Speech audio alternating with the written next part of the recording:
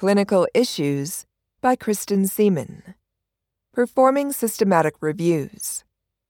Question: Our unit council group has been assigned a research project, and we are being assisted by a nurse researcher. I've been hearing the term systematic review a lot lately during literature discussions. How do I begin conducting a systematic review? Answer: The first step is to determine if a systematic review is the appropriate type of research for the topic. There are two indications that a systematic review is the appropriate method. 1. The topic currently has 0 or few systematic reviews published. And 2. The methodology of those reviews have flaws that a new review can improve upon. When all appropriate studies are gathered, the research team studies those documents based on specific criteria. Because the methods of gathering the studies and the criteria for inclusion are explicitly defined and transparent, there is a minimal risk for bias. Some systematic reviews are additionally analyzed using statistical analysis techniques, which allows for a more precise conclusion. An alternative to the systematic review is a scoping review, which is a broad overview of a topic.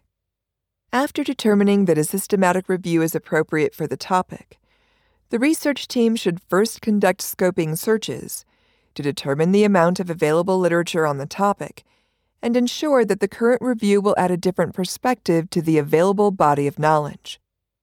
The next step is to develop a systematic review protocol that specifies the inclusion criteria. For example, publication date range, patient population.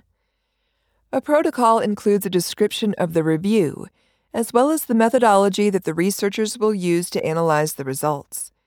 It also includes the reason the researchers are doing the review and how they will minimize or eliminate any biases. There is an online registry of systematic reviews called Prospero, where users can search protocols that other researchers have already registered to confirm the uniqueness of their new review, as well as register their systematic review protocol for others to review. AORN follows the Preferred Reporting Items for Systematic Reviews and Meta-Analyses, PRISMA, protocol, following the steps listed on the PRISMA checklist, which can be found at http://prisma-statement.org/prisma-statement/checklist. Ensures that your research is conducted according to the PRISMA 2020 checklist. Next, the team should conduct the literature search based on the determined criteria and following the criteria checklist provided by PRISMA. Any team member can conduct the search. However, it is imperative to follow the standardized checklist of criteria, consider each step, and document the process.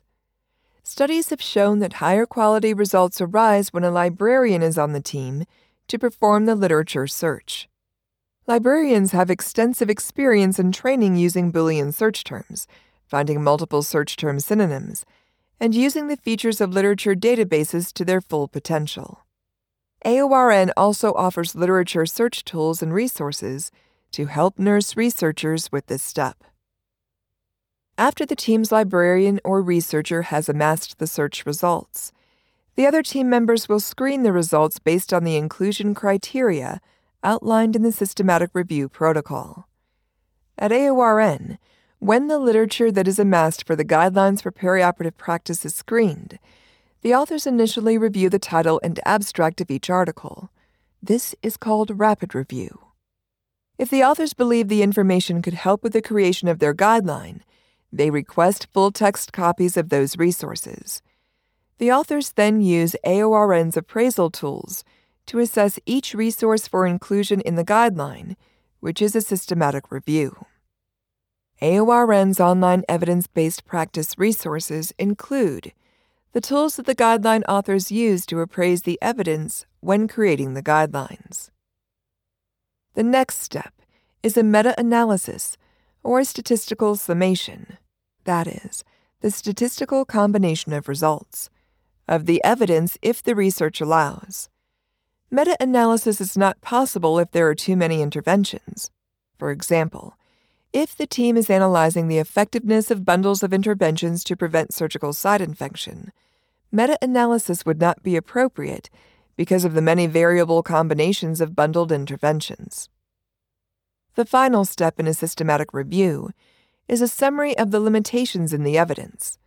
For example, small sample sizes, only 1 or 2 databases available to the research team to search.